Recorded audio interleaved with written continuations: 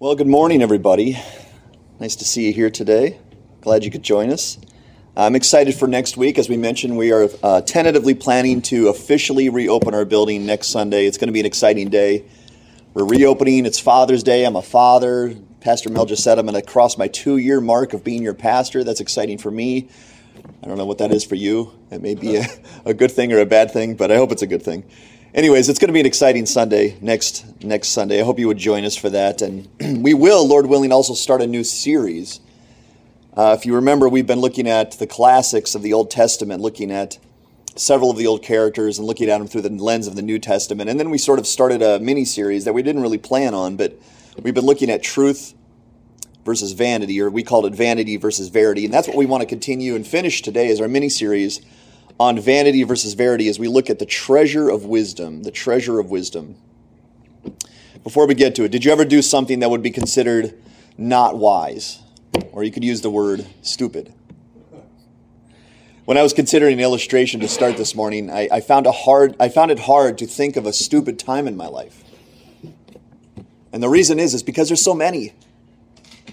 I had quite the cachet to choose from, but I chose this one. I don't know what your favorite holiday is. Anyone want to shout it out? What's your favorite holiday of the year? Favorite holiday? Halloween. Christmas, Halloween. Really? Halloween? Anyone else? What's that? Birthday. Birthday. That's an official holiday, is it? Well, what's that? Flag Day. Flag Day. Is that today? Right. So this is your favorite holiday. I don't know what your favorite holiday is. My holiday actually doesn't exist on the calendar. Well, it kind of does. My favorite holiday is the beginning of fall. First day of fall. Who's with me on that one? Yeah, I know it's summer, so I'm like poo-pooing on summer, and I don't mean to. We got a couple people who love fall. It's not an official holiday, but it is marked on the calendar, and fall is one of those relative days where you're not sure when it begins. Some people think as soon as it turns from August to September, that's the first day of fall, right? Anybody think it's that day that you just turn over to the day school starts? We know there's an official day of fall. I don't know if it's the 21st, 22nd, 23rd of September. It's somewhere along those lines. But my first official day of fall is much later than that, actually. My first official day of fall lines up with the exact time that we can take the air conditioners out of our house and store them away for summer. Or store them away for winter. Now, that day actually last year fell on like early November. It was sort of seasonally warm in October, and I don't like that. I like when the chill comes back and the cool weather returns. And so my favorite holiday is the day that we can remove the air conditioners from our house because we can open the windows and the chill comes in, and I like that. Well, last year, like I said, it started on early November. We were able to look at the calendar, look at the weather, and go, okay, fall's here. It's official. We can take the air conditioners out of our house. And we had 4 window air conditioners in the 3 bedrooms, and then we had one in the living room, and we were going to do those one at a time. And I remember thinking very briefly, I need to be careful because right before that I had sort of a sore back. And I remember thinking, those things are heavy and cumbersome. I need to be careful how I take those air conditioners out, how I carry them down and set them down on the floor, because we were going to store them in our laundry room in the bottom part of our house. And so I remember thinking, just be careful. Lift, they're told you to lift with your legs and bend your legs when you're setting things down. And I wish I would have thought about that a lot longer because we started taking these air conditioners out one by one, and Janine was helping me. She'd get it out, hand it to me. I'd walk it down the stairs to the laundry room, and I'd set them down. And we did 3 of them, 3 of the 4. And I don't remember my back seizing up on me or anything like that, but I remember it being a little ginger. And I think I forgot. I think I forgot to bend with your legs. So I was just taking the air conditioner from my chest, bending all the way down, and putting it right on the ground, right? Which everybody's going, that's stupid. And I know that now because 12 hours later in the morning, I woke up in the morning and I was just playing with my kids, and my daughter Evangeline, who is the lightest of our children, was just playing the game with me. Daddy tried to catch me and I was chasing her, and I went to pick her up and my back seized on me. And maybe you guys remember that. I couldn't move. And it was so painful. And I needed help walking. That's how painful my back was. I couldn't even get from one room to the next to even lie down. Janine had to come along and assist me walking. And that started an 8-week injury of not being able to use my back. And it was horrible. It was one of the worst experiences of my life. And I remember thinking while I was laying down, because you have a lot of time to think when you're laying down, I remember thinking how dumb that was, of what I did with those air conditioners. I should have bent properly. I should have had someone assist me doing it. And I'm going to tell you right now, when the official first day of fall comes up again, I'm going to be a different guy. I'm going to do that differently. And if I don't, you guys, say whatever you want to me. Because that's going to be stupid. First day of fall, you ready? So I don't know if you've ever done something that you would consider not wise or maybe even stupid. We're going to look at wisdom today. Wisdom is our topic today. We're going to call it the treasure of wisdom. And we are going to jump around a little today. And I don't normally do that. But if you have your Bibles, have them handy. We're going to jump around a little bit in the book of James and Proverbs, two of the greatest books that talk about wisdom. But we have to start with this when we talk about wisdom. What is wisdom? What is wisdom? As I see in Scripture and even in the world, there's two kinds of wisdom. Okay, the first kind is worldly wisdom. People that are smart in the world, according to the world. And then there's heavenly wisdom, or we're going to call it godly wisdom. Godly wisdom which comes from God. You can either be wise in the world or you can be wise according to God. And those are the two kinds of wisdom that we want to look at today. One is obviously greater than the other. I don't know if you guys have ever got one of those phone calls before of people offering you one of the greatest deals of your life. Lately, I've been getting a lot of calls on my church phone about my car warranty having expired and it needs to be renewed. A, how did they catch my church number? And B, how are they offering me a warranty for a 2008 Town & Country? That's a pretty impressive warranty. But you can tell when you get those kind of phone calls that it's a scam, right? It's a scam. But some scams are better than other scams. And recently I sort of fell for one of those scams. I got one of those, I think it was an email, and it said, hey, if you sign up right now, if you do this right now, you're going to get something really cool free. And if you want a story, I could share a story with you. I don't have the time to share it, but it's a pretty impressive scam. If you guys want that story, come and talk to me. But I kind of fell hook, line, and sinker for this scam because it sounded legitimate. And that's the part of scams that makes it a scam, is it sounds legitimate and tries to get your credit card number. And here's the point of the scam, okay? Scam is to trick us into thinking that something foolish is wise. I mean, that's the point of a scam. Here's something wise. We want you to think it's wise, but it's actually great foolishness. That's the point of a scam. Scam artists, they want to make it look legitimate and wise, that you're missing out if you don't take a part of this. And we want to talk about wisdom because there's two kinds of wisdom, worldly wisdom and godly wisdom. And godly wisdom is the only one that children of God want. It's the only one that Christians want. Everyone else wants to be worldly wise. Well, let's look at worldly wisdom first. Worldly wisdom is based on what man can understand with his five senses. Okay, it's wisdom from the world based on the five senses that we have. It's worth as much as the world is, and it extends as far as the world does. If you get worldly wisdom, you can accomplish a lot in this world. You can. You can accomplish and have great successes, and you can build businesses and gain a lot of money, gain a lot of followers. If you're worldly wise, it extends as far as the world does, and it's worth as much as the world is. And so to be wise in the world means one can excel in many worldly endeavors. And most people who desire worldly wisdom desire only worldly wisdom.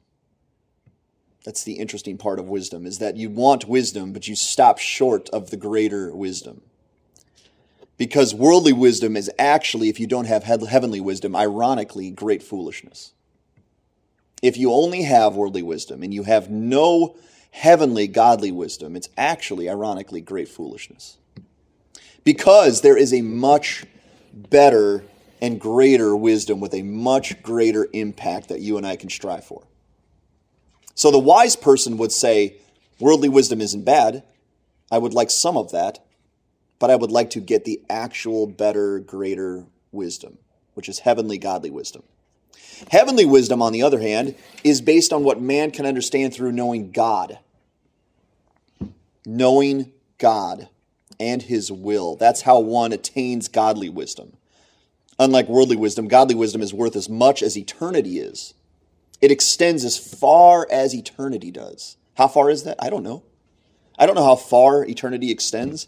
I don't know how much eternity is worth, but godly wisdom is worth as much as whatever that is. Now, think about that. Just in that little synopsis of what those two wisdoms are, which one would you rather have? Obviously, if you understand that, you would go, I would much rather have godly wisdom. If one is worth far much if one is worth far more than the other and one extends further than the other one, that's the one that I want. Unlike worldly wisdom that extends only as far as the world does, and you can achieve a lot of great things in the world, godly wisdom means you can make an eternal impact for the name and glory of God. You can impact this world, this time, this age, for the name and the glory of God simply by having and using the wisdom of God. Those who desire godly wisdom are the wisest of the wise. You can have wisdom on earth, and someone who is godly wise, anyone who is godly wise, will excel those who are only worldly wise because heavenly wisdom is that much greater. That makes sense, right? And once someone tastes of the wisdom of God, it's hard to satisfy them with worldly wisdom alone. And hopefully you know what that experience is like. You've tasted of the wisdom of God, and now the wisdom of man doesn't look that great. I don't know if the first time you remember you tasted bacon, right? Bacon's one of those things that once you taste it, you don't go back to anything worse. I have to have bacon now with my eggs. For me, it's this hazelnut coffee that I drink. I experienced this New England hazelnut coffee. We bought it in the store once, and it is phenomenal. It's the best coffee I've ever had, and now I can't not have it. I can't go back to just regular Folgers coffee. And call me spoiled or whatever, but it's just so much better than regular coffee. Well, that's a silly illustration, but godly wisdom is so much greater than worldly wisdom that once you have it and once you taste of it, you can't go back. You can't not have it. Worldly wisdom and godly wisdom produce very different character traits in someone. If someone is worldly wise alone, and you'll agree with me, they are typically proud, haughty, greedy, and unteachable people. Once someone attains worldly wisdom, the hierarchy of worldly wisdom, they are generally very proud, haughty, greedy, and unteachable. On the contrary, though, if someone attains godly wisdom, they're generally meek, humble, content, loving, and very teachable people. And that's easy for me to say, but I want you to find that from Scripture. If you have your Bibles, go to James chapter 3. It's also going to be on the screen. James chapter 3, verses 13 to 18 says this. Give you a moment to turn there. James 3, 13 to 18 says, "Who is wise and understanding among you? By his good conduct, let him show his works in the meekness of wisdom. But if you have bitter jealousy and selfish ambition in your hearts, do not boast and be false to the truth.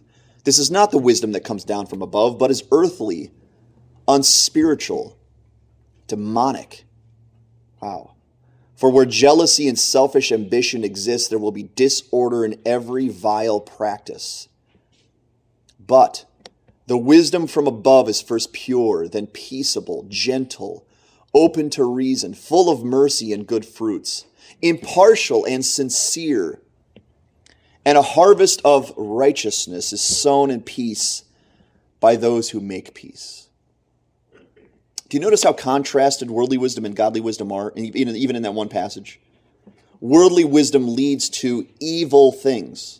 You would say, well, worldly wisdom can't be bad. On its own, no, it's not. There's nothing wrong with worldly wisdom. The problem is what does it often lead to in the heart of those who attain worldly wisdom? It leads to evil, selfish, cruel, proud things. Versus the person that gets the wisdom that comes down from above. It's pure, it's peaceable, it's open to reason, it's full of mercy, it's sincere, it's impartial, it's loving. Again, which wisdom do you want? Do you want the wisdom that makes you a worse person? Or one that makes you like God? Makes you a better person? And even Scripture says that knowledge puffs up. You've heard that before, right? Knowledge puffs up. And maybe you've known that person or you've been that person. That you attained a lot of worldly wisdom and you found yourself or found someone else getting prideful with worldly wisdom. But godly wisdom has very different character traits. So that's what worldly wisdom is. That's what wisdom is, both worldly and godly. Number two is, why is godly wisdom so crucial? We understand one is more valuable. But why is godly wisdom so crucial for us to have in our lives? See, here's what's interesting about Scripture. You and I were created, and sometimes I find myself not thinking enough about this, but you and I were created to know God, to know His will, and his glory. There was this old Twilight Zone. I don't know if you guys have ever watched those. This old Twilight Zone where in this one episode, these 5 characters find themselves somewhere. And they don't know how they got there. They don't know what brought them there. They don't know how to get out. And the entire series, the entire episode is them trying to explore, how did we get here? What's our purpose? How do we get out of here? And what's just so interesting, and I won't spoil it for you, but if you ever can see that episode, it's really good. I think it's called 5 People Trapped or something like that. But the entire episode is them exploring, how did we get here?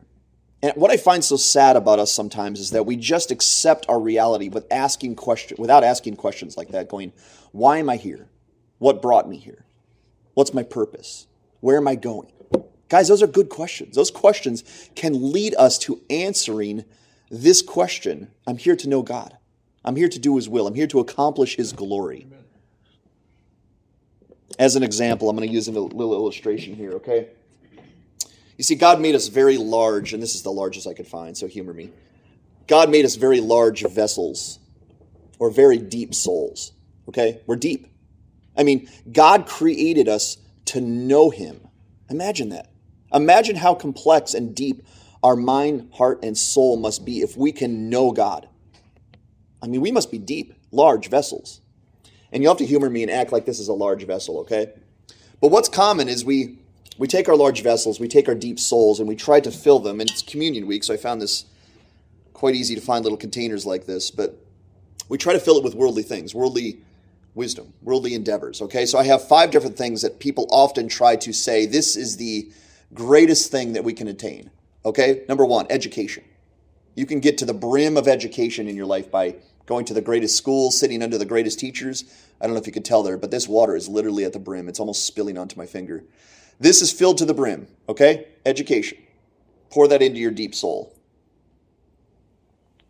I don't know if you can tell. There is water in there, but very, very little. Okay, here's another one. Success.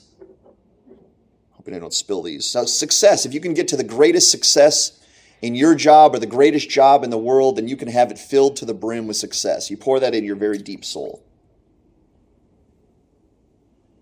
Okay, there's number 2. Number 3, money. Get a lot of money and you're happy, right? Money equals happiness, maybe, maybe not. But you can get the most money you can attain here in this world. Get it to the brim, get it as high as you possibly can. People have. Jeff Bezos, Steve Jobs, get as much money as you can. Pour that in your very deep soul. Okay? Number 4, we have 2 more. Number 4, relationships. Get the best relationship you can on this earth. Have the best family and make the most memories you possibly can and fill that right to the brim and put it in your very deep soul. And we got one more, at least big one that I could think of, which is hobbies or pleasure, or put anything there. And fill that up as much as you possibly can with all the joy and satisfaction you can find on the earth. And you fill that into your very deep soul and vessel. Now, I want you to look at this. I don't know if you're a pessimistic or an optimistic person, but either way, that's not very full, is it? There's a lot of container left over.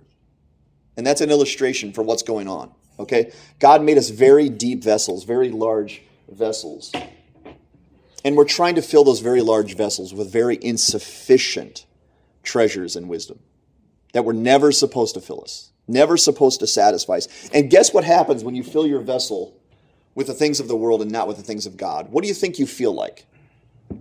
You feel empty.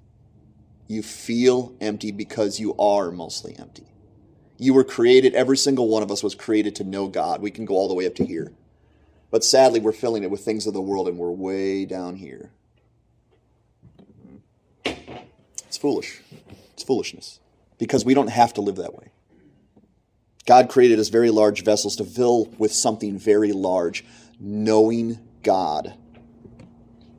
And what we have on this earth is we have man always striving for knowledge but never satisfied with it. I don't know if you guys have ever seen a mouse or a gerbil on one of those stationary wheels going nowhere. Just running and running and running and running and running. That's man with worldly wisdom alone. They're empty. They're going nowhere. They're wasting their lives because they don't know God, his will, and his glory. And we can do better than that, can't we? We can do better than that. We don't have to feel empty. We don't have to feel the void that the world does because the world does. If you've ever talked to someone or seen an interview of someone who was at the top of the ladder, just several years ago, I saw an interview with Tom Brady. And Tom Brady, at that time, only had 3 Super Bowl rings. Only 3. Now he has 6. But at the time, the interviewer was interviewing Tom Brady, saying, Tom Brady, you're at the top of the ladder. You got the Super Bowl rings. You got the supermodel wife. You got all the money in the world. What's it like being at the top, Tom Brady? And Tom Brady actually said out of his own mouth, I feel like I'm missing out on something. It's not as great up here as you would expect. There has to be more than this. And the interviewer actually asked Tom Brady, well, what is it? What are you missing out on? He goes, I wish I knew. That's what he said. I wish I knew. Because he's at the top of the ladder. He filled his vessel with all the things the world has to the brim, and he's still empty. It's sad, isn't it? But we can do better than that. The problem for many people is that we feel like access to God and his wisdom is like a vitamin or a supplement. Maybe an enhancement of our own wisdom. If we can get worldly wisdom and then just put a little cherry on the top, then we'll have the best of both worlds, right? We'll have manly, worldly wisdom, and we'll have a little bit of knowing God, and that's the best reality. But sadly, our wisdom compared to God's wisdom is like a tall glass of water. Imagine if this was full to the brim, and you're going, well, that's a lot of water. I have filled this to the brim. Maybe that's a gallon, gallon and a half. I'm not quite sure. But that's a good amount of water.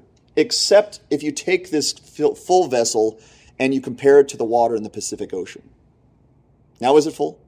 Now is it a lot of water? No, sadly, it's not a lot of water at all.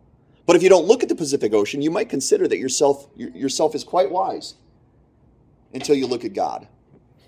Because God's wisdom compared to man's, and this isn't even a great illustration, but it's like the Pacific Ocean compared to a gallon's worth of wisdom. When our glass is full of worldly wisdom, we feel quite wise, but when we take a long look at godly wisdom, we feel and realize how insufficient our wisdom is. And it says in 1 Corinthians 1:25, listen to this, for the foolishness of God is wiser than men, and the weakness of God is stronger than men. I'll say that again. For the foolishness of God is wiser than men, and the weakness of God is stronger than men. Now, I don't want you to take that too literally, okay? It's not calling God foolish at all or saying he has any weakness. It's basically saying if God had any deficiencies whatsoever, they would far outrank the greatest qualities of man, because that's how great our God is. He far surpasses us to a level that we cannot understand. You take the highest things of man and you put them next to the lowest things of God, and there's still a laughable distance between the two. See, we have to understand that without the wisdom of God, we're educated fools at best. In comparison to our own species, we can seem quite wise and educated beings, but when we are compared to what God knows and who God is, we're practically brain dead. Unless we get the wisdom of God. To take that a step further, God has called each of us, every one of us, to do something enormous. This is our purpose, to carry on the work of Christ upon the earth. Do you know that your calling as a Christian? You ever have to fill big shoes? You ever have to try to step into someone who before you was very good at what they did? All my life, I've been trying to fill the shoes of this guy right here. I can't get away from your shoes. My dad, literally and figuratively, has left me enormous shoes to fill. Because my dad is a great man. He has a great legacy upon this earth. And I find that difficult as a walker to live up to the legacy of my dad. Those are big, big shoes to fill. But every Christian is called to carry on the work of Christ upon the earth. Wow. Can you imagine living out that calling without God's wisdom? Can you imagine doing the work of Christ on your own talents, your own wisdom? Sadly, many Christians are relying upon their own logic or education or skill sets to build churches and advance the name and the glory of God. And it makes sense, if so, why Christianity seems to make a marginal impact upon the world. Because it's left up to whatever man can do. But what if we all leaned heavily upon the wisdom of God? What if we leaned heavily upon God's wisdom and not our own credentials? Can you imagine what the church and its pastors would be capable of when girded with wisdom from God? When are we finally going to learn that it cannot be. We cannot get by without the wisdom of God. Foolishness and living for vanity is the result of being without God's wisdom. In John 15:5, one of my favorite passages in all of Scripture, it says, Jesus speaking, he said, I am the vine, you are the branches. Apart from me, you can do nothing. Why is godly wisdom so crucial? Because without it, we accomplish nothing. And we have a task before us to carry on the work of Christ that is enormous. How are we going to accomplish that without godly wisdom? The answer is we cannot. We will not. We will be a mouse or a gerbil running on a stationary wheel, going nowhere, accomplishing nothing. So that's why godly wisdom is so crucial. Number 3, how does one get godly wisdom? How does one get it? Okay, if you want it and you understand how valuable it is, how crucial it is, how do you get godly wisdom? In the job that I had before pastor, I was a missionary and I was also an administrative assistant in an office for a university, okay? And this university was struggling financially. And one of their strategies was to let go of some of the people that they considered non-essential, to right the ship.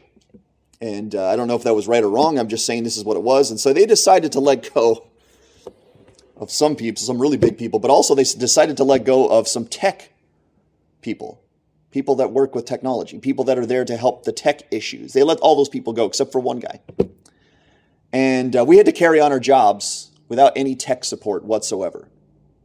I don't know if you've ever been in a job like that where there's no tech support, but when you're working, every single person working on a computer all day long with printers and modems and fax machines, and there's no tech help, how do you think that goes? It doesn't go well. What happened at this job is we had one tech guy left, and he was running all over the campus because he was only one guy doing so many jobs, and everyone was left without tech help. So in my department, I was the wisest person as far as tech goes, so I became the tech guy in my department. And I don't know a lot about tech, but I knew more than everybody else. So I was the guy that everybody called to say, hey, come in here. My computer has some great error message, or I can't get this thing to print. Todd, come on in here and help me. And an office without tech help runs as you'd expect it to. When it runs into problems, it doesn't do a lot of work. And in fact, I remember a lot of afternoons, us not doing a lot of work, just sitting on our hands because our computers wouldn't turn on, or the fax wouldn't work, or the printer wasn't working. And we needed all of those things to function as an office. How does one get by with godly wisdom? Or the question is, how does one get godly wisdom? Listen to what it says in Proverbs 1:7. The fear of the Lord is the beginning of knowledge. Fools despise wisdom and instruction. The fear of the Lord is the beginning of knowledge. Fools despise wisdom and instruction. Since heavenly wisdom comes purely from God, it can only be discovered and gained through God. That makes sense. If it comes from God, the only place you can find the godly wisdom is through God himself. Worldly wisdom can be gained by studying the universe and its intricacies. But godly wisdom must and be only gained by studying and knowing God himself. Scripture teaches us that we were broken by sin, and therefore we are incapable of gaining God's wisdom on our own. Sin broke us. Just like viruses and things like that break computers, sin broke us. We were not functioning the way we were designed. And therefore we were not only not wanting wisdom, we were not even going to God for that wisdom. We didn't even know where to find wisdom. And God's wisdom, therefore, must be given to us as a gift from God's grace. Otherwise, we won't have it. If God does not bestow his wisdom upon us, not one person will ever receive it. As Proverbs, the book teaches us, to gain godly wisdom, we must first gain godly fear. Godly fear. If you remember from last week, Pastor Mel's message on Ecclesiastes, after 12 chapters of King Solomon telling us that living for all of the worldly pursuits is vanity upon vanity, it's like striving and chasing after the wind, he says the whole duty of man at the end of the book is to fear God and keep his commandments. Fear God and keep his commandments. And they're in order. Keep his commandments is number 2. Number 1 is fear God. Understand who God is. Understand who you are before God. make the conscious decision to go to God for cleansing and wisdom so that you can obey his commandments. That's the whole duty of man according to King Solomon. See, no one will seek after knowing God until they realize who God is and who they are before God. Once you understand that you're in desperate need of mercy, then you go to God. But until then, you don't go to God. No one does. Until you understand who he is, what you deserve, what he's able to give you, none of us go to God. So humility is actually the means to gaining godly wisdom. You must first humble yourself. Listen to what it says in James 4:6. God opposes the proud, but gives grace to the humble. God opposes the proud, but gives grace to the humble, making wisdom a part of God's grace. If you want wisdom from God, humble yourself. Realize what you're in need of. Realize who he is, what he's able to give you. And we just learned that the fear of the Lord is the means to gaining knowledge. So I think the equation is this. In order to humble yourself, you first must fear the Lord. You first must understand who he is. You first must understand your sinfulness, because that will humble you. Fear of the Lord will humble you, and that humbleness, that humility, will allow you to get the grace and the wisdom of God. Because no one who's proud gets it. According to James 4:6, God actually opposes the proud. He doesn't neglect the proud. He opposes the proud. He's against the proud. If you want God's wisdom, humble yourself, fear the Lord, and God will give it to you as a part of his grace, his great grace from above. If a person can look at God with eyes of faith and realize that they're actually deserving of punishment for their sin, then they're on the right track to humility and godly wisdom. However, if we look at God as if we deserve good things from God, good treatment from God, and that God must accept us no matter how wretched we are, we're actually on the pathway to having God oppose us. Because we believe we deserve his grace. We believe we deserve his good gifts. And that's actually the pathway to God opposing you. Because no one who's proud, no one who doesn't understand who they are before God receives his grace. It's only those who understand, I'm wretched. Without you, God, I'm miserable. Without you, God, I'm capable of nothing. Without you, God, I'm on a fast track to destruction. God, give me your grace. God, give me your wisdom. And that's the great thing about our God is he actually delights in giving us his mercy. Do you know that? God delights in giving us his mercy, his grace, and his wisdom, but he will not bestow his most precious gifts on those who don't truly believe and do not seek him out in order to please him. And also, wisdom is not just given to every Christian in endless quantities. It's not. The way God's system works is that we must first see our insufficiencies and our own desperate need for God's help. Because when we do, we will seek God out for that help and that wisdom, and he will be glorified, and he will give us the grace to accomplish our duties. And remember what our task is. Carry on the work of Jesus. That's your task today. That's my task today. Continue the work that Jesus started upon this earth. Be his ambassadors. Continue his work. And in order to do that, you need godly wisdom. Listen to what it says in James 1. If you have your Bibles, go to James 1 and listen to verses 5 to 8. James says, if any of you lacks wisdom, let him ask God who gives generously to all without reproach, and it will be given him. But let him ask in faith with no doubting, for the one who doubts is like a wave of the sea that is driven and tossed by the wind. For that person must not suppose that he will receive anything from the Lord. He is a double-minded man, unstable in all his ways. How do you get wisdom? You get it from God directly in humility, fear, and a desire to please him. How do you get godly wisdom? You get it from God directly in humility, fear, and a desire to please him. If you understand how great godly wisdom is, how necessary godly wisdom is, now you know how to get it.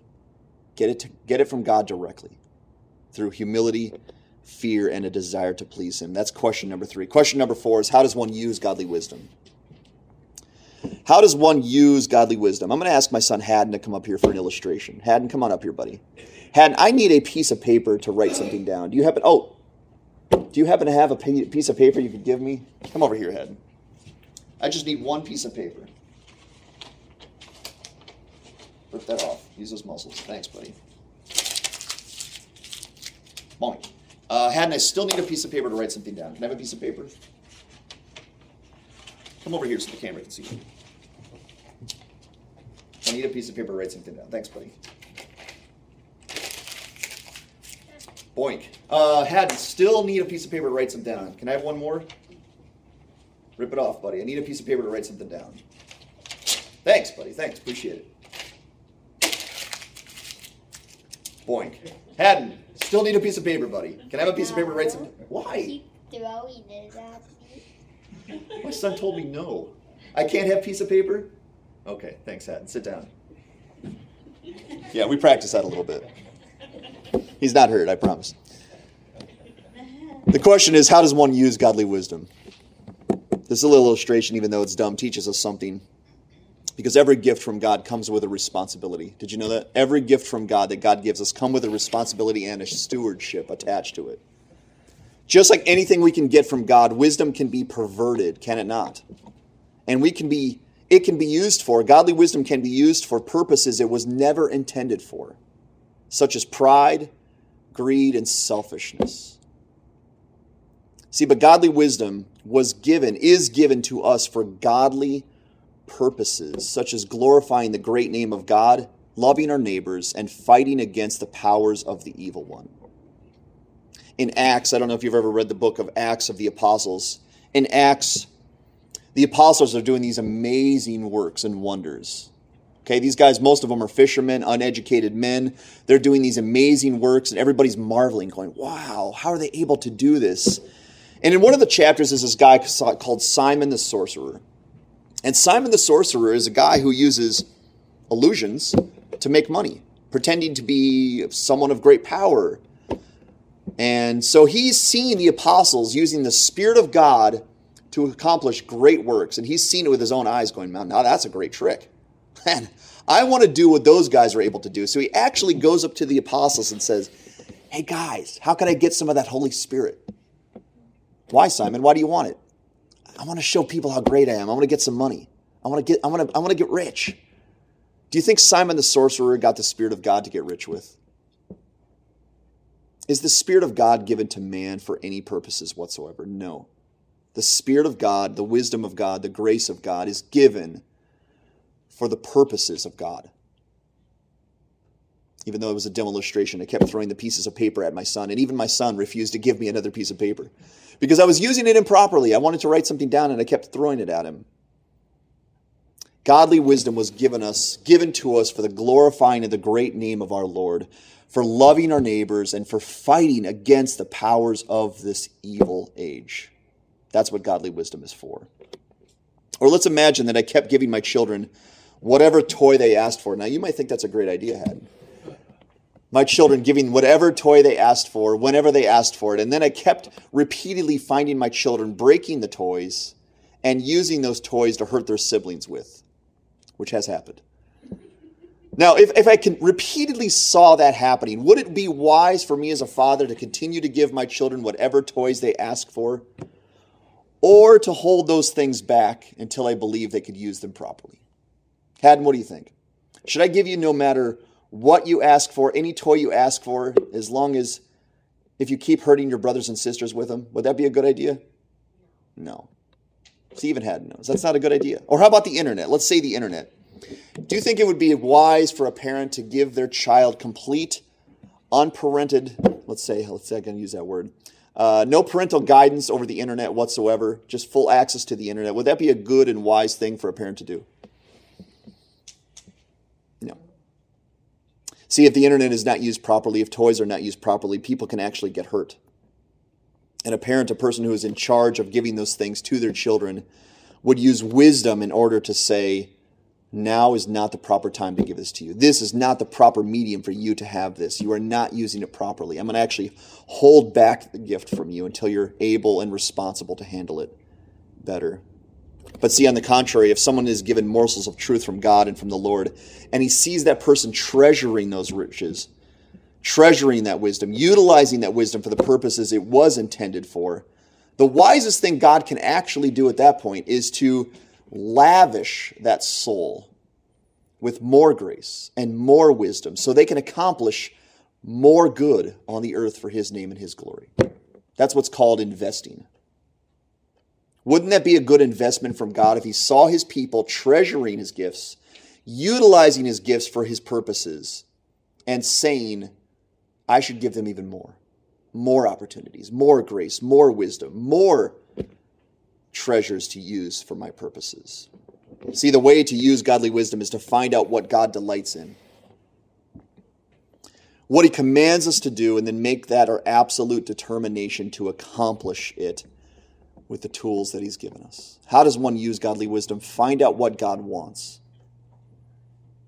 Go and get the tools necessary, and then make it every resolve and every discipline to accomplish those things for his glory. See, God is the wisest being of all. When he uses his grace and mercy and power, he does it with discernment, so as to not waste his precious gifts on those who are living in vanity. Because if you continue to pour grace and mercy and wisdom upon people who are living in sin, all they do is hurt you more. All they do is hurt themselves more. All they do is hurt others more. That would not be good for God to do that. So God will not continue to pour grace on those souls who refuse to use it properly. Or it says, God opposes the proud, but gives grace to the humble. So wisdom boils down to first hearing the truth, hearing God's truth, and then putting that truth into action and obedience for the accomplishing of God's will.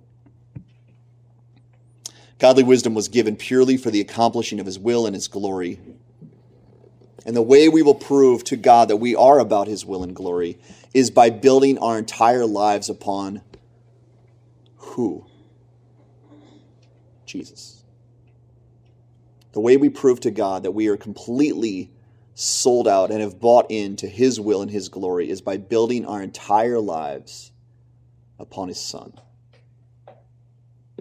The question is, how will we treat Jesus? All of that boils down to this one question. How will we treat Jesus? That question determines how much wisdom we get from God and how wise someone truly is. How will we treat Jesus? Listen to the words of Jesus in Matthew 7, verses 24 to 27. He says, everyone then who hears these words of mine and does them will be like a wise man who built his house upon the rock. And the rain fell, and the floods came, and the winds blew and beat on that house, and it did not fall because it had been founded on the rock. And everyone who hears these words of mine and does not do them will be like a foolish man who built his house upon the sand. And the rain fell, and the floods came, and the winds blew and beat against that house, and it fell. And great was the fall of it. Souls that are not being obedient to Jesus are not wise. Can I say that again? Souls that are not being obedient to Jesus are not wise. It's a poor, foolish investment of the time we have upon this earth. To not be obedient, to not please the Lord Jesus, would actually be wasting our lives and would be wasting the grace of God. Before we get to question number 5, consider what can be accomplished upon this earth with godlike wisdom. If you had wisdom from above in your possession, what could be accomplished? I just have a few examples of what was accomplished with godlike wisdom in the scriptures. Let's start with the Apostle Peter. In Acts, the Apostle Peter, who started as a fisherman, preached a sermon. And in one sermon on one day, 3,000 souls came to Christ. In one sermon, Peter preached the gospel, and 3,000 souls were won to Christ from a fisherman. Why? Because he had the wisdom of God. The Apostle Paul won tens of thousands of souls to the Lord amidst persecution and intense daily efforts to silence him. Think about that. Souls kept being won to the Lord thousands, by thousands, by thousands.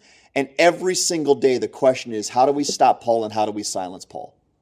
And souls kept being won to the Lord. How? Godly wisdom. The Lord Jesus confounded the wisdom of the Pharisees and the scribes, the most learned people on the earth. Jesus confounded these guys. Jesus had these guys scratching their heads because of the wisdom of God. His wisdom far surpassed theirs, and they didn't know how to respond to it. In the wilderness, Jesus outsmarted and resisted the devil himself after being without food for 40 days in a row.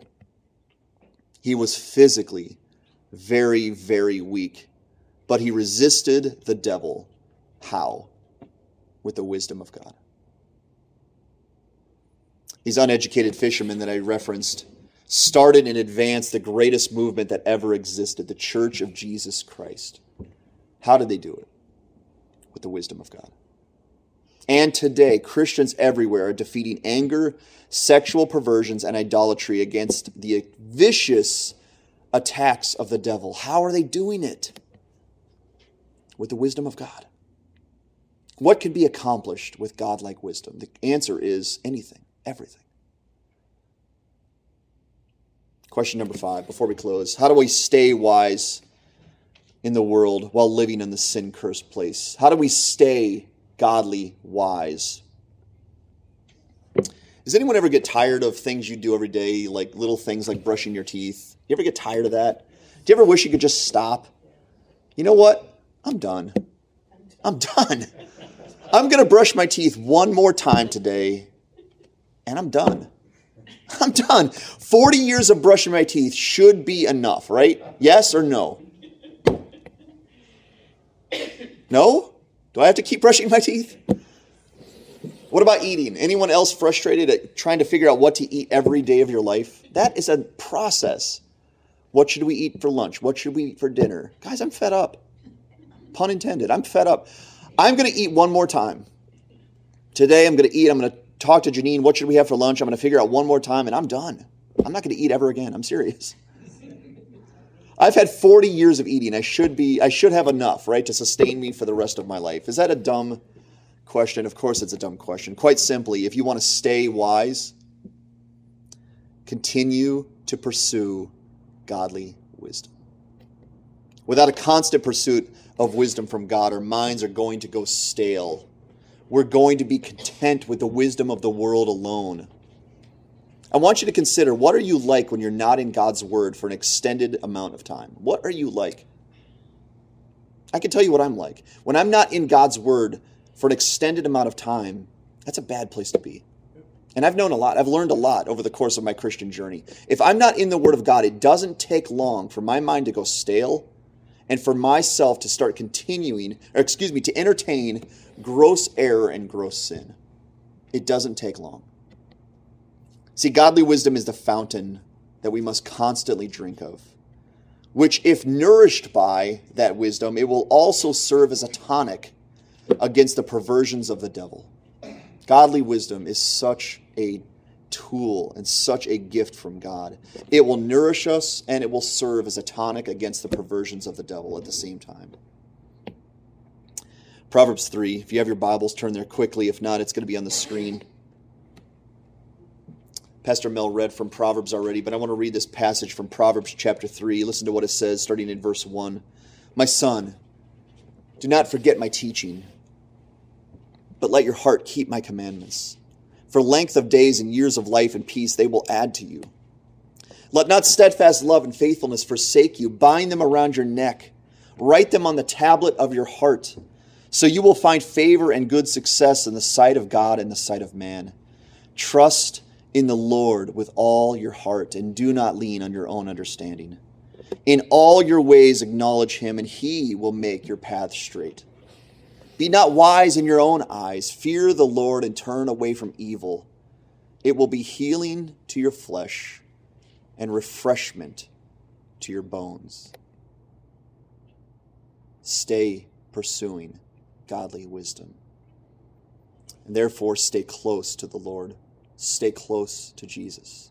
Without him, we have no wisdom. Without him, we cannot be wise. Without him, we cannot accomplish anything for the Lord. Stay close to Jesus.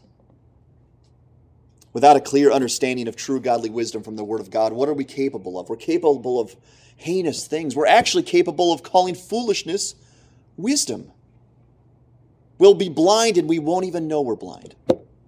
Now, the question last week was King Solomon wise or foolish? I'm confused because King Solomon was the wisest man who lived upon the earth, at least according to the world.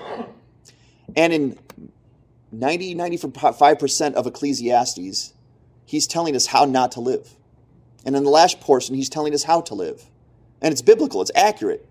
That is the word of God, and it's right. Ecclesiastes is right. But the question is, was King Solomon wise or foolish? He didn't live according to his own instruction. He didn't live according to the wisdom of God. Was he wise or was he foolish? He's not wise. Therefore, he must be foolish because King Solomon had the fountain. And he never used it.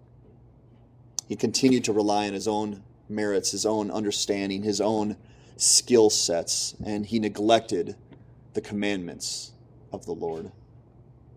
Guys, as a pastor, I need to say this carefully, but I feel like I need to say it. And I don't know how long you spend on this, but be careful of social media. Be careful of the media. Be careful how much time you spend there. Social media has a few redeemable qualities. It does. But if you spend too much time there, it's like wading in a pool of foolishness. If you linger and loiter in the world's wisdom too long, you'll start to consider that the only wisdom. And as a pastor, I want to encourage you to linger and loiter here. Here. This is the source, this is the fountain of all godly wisdom. It will yield a dividend of godly wisdom every single time you get into it. If we are able to speak and act like the Lord, then we are wise regardless of what the world calls us. Because God would call us wise. If we go to his fountain and drink from his fountain and use his gifts properly and advance his name and obey his commandments, God would say, you are wise. The God of the universe is the only true source of wisdom. If we think we can be distant from him and remain wise, we've already bought into the foolish thinking and trap of the devil. And we may never come out of it. Here's our application very simply today. We brought him up already, but Jesus is the practical picture of God's wisdom. He is the practical picture of God's wisdom that came to this earth. One of the greatest names of Jesus is the name Emmanuel, because the name means God with us. We didn't have to go up because God came down.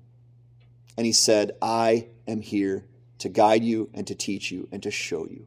Follow me. We don't have to search out space or the cosmos. The Son of God came to us. Listen to him. I'm going to read a few passages here in a row. Don't mind turning there. Just listen to what it says. Matthew 9:35-38. And Jesus went throughout all the cities and villages, teaching in their synagogues and proclaiming the gospel of the kingdom, and healing every disease and every affliction. When he saw the crowds, he had compassion for them because they were harassed and helpless, like sheep without a shepherd. Then he said to his disciples, the harvest is plentiful, but the laborers are few. Therefore pray earnestly to the Lord of the harvest to send laborers into his harvest. In Colossians chapter 1, verses 15-20, listen to what it says about our Lord Jesus. One of the most powerful passages in all of Scripture. He is the image of the invisible God, the firstborn of all creation. For by him all things were created, in heaven and on earth, visible and invisible, whether thrones or dominions or rulers or authorities. All things were created through him and for him. And he is before all things, and in him all things hold together. He is the head of the body, the church. He is the beginning, the firstborn from the dead, that in everything he might be preeminent. For in him all the fullness of God was pleased to dwell, and through him to reconcile to himself all things, whether on earth or in heaven, making peace by the blood of his cross. That's your Lord Jesus. One more from Hebrews chapter 1. Long ago, at many times and in many ways, God spoke to our fathers by the prophets. Or you could say God gave wisdom to us by his prophets. But in these last days, he has spoken to us by his Son, whom he appointed the heir of all things, through whom also he created the world. He is the radiance of the glory of God and the exact imprint of his nature. And he upholds the universe by the word of his power. After making purification for sins, he sat down at the right hand of the Majesty on high, having become as much superior to angels as the name he has inherited is much more excellent than theirs. To make this one application today, guys, Jesus is the wisdom of God. How do you know wisdom? How do you get wisdom? How do you keep wisdom? Stay close to Jesus. Listen to Jesus. If you do so, you will understand godly wisdom. You will not be satisfied with the wisdom of the world. It's fool's gold. If you stay close to Jesus, you will not be satisfied with the wisdom of the world. It's nothing to you. If you stay close to Jesus, you will fear the Lord. You will humble yourself, and then you will ask for the wisdom of God. If you stay close to Jesus, you will place yourself at his feet daily. You will listen to him. You will learn from him. If you stay close to Jesus Christ, you will be ready to use godly wisdom appropriately according to the commandments of God. If you stay close to Jesus, you will strive to attain more and more godly wisdom so you don't become stale or sinful in this life. We are kept by the wisdom that comes down from above. Do you know that? The only reason we continue and are sustained in this life is by godly wisdom. The writer of Proverbs said this. He said, if you want wisdom, get wisdom. I love it. I love how simple it is. If you want wisdom, get wisdom. Go to the source of all wisdom. Listen to this last passage from Proverbs 3, and then we're going to pray. Blessed is the one who finds wisdom and the one who gets understanding, for the gain of her is better than silver, and her profit better than gold. She is more precious than jewels, and nothing you desire can compare with her. Long life is in her right hand, and her left hand are riches and honor. Her ways are ways of pleasantness, and her paths are peace. She is a tree of life to those who lay hold of her. Those who hold her fast are called blessed. The Lord by wisdom founded the earth. By understanding he established the heavens. By his knowledge the deeps broke open and the clouds dropped down the dew. My son, do not lose sight of these. Keep sound wisdom and discretion. And they will be life for your soul and adornment for your neck. Then you will walk on your way securely, and your foot will not stumble. If you lie down, you will not be afraid. When you lie down, your sleep will be sweet. Do you want the wisdom of God? Do you want to live for his purposes and accomplish his will? Find Jesus. Follow Jesus.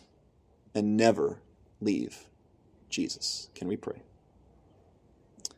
Father, thank you for the word of God. I thank you for the wisdom that you've taught us today. We would not know this unless you gave it to us, and we thank you for giving it to us. But Father, we have a responsibility now to learn from this and to put it into practice, or to squander it, to go back to the wisdom of the world, to run in place in a stationary wheel going nowhere, accomplish nothing for your will, stand before you someday with our arms empty. Father, help us to learn and listen.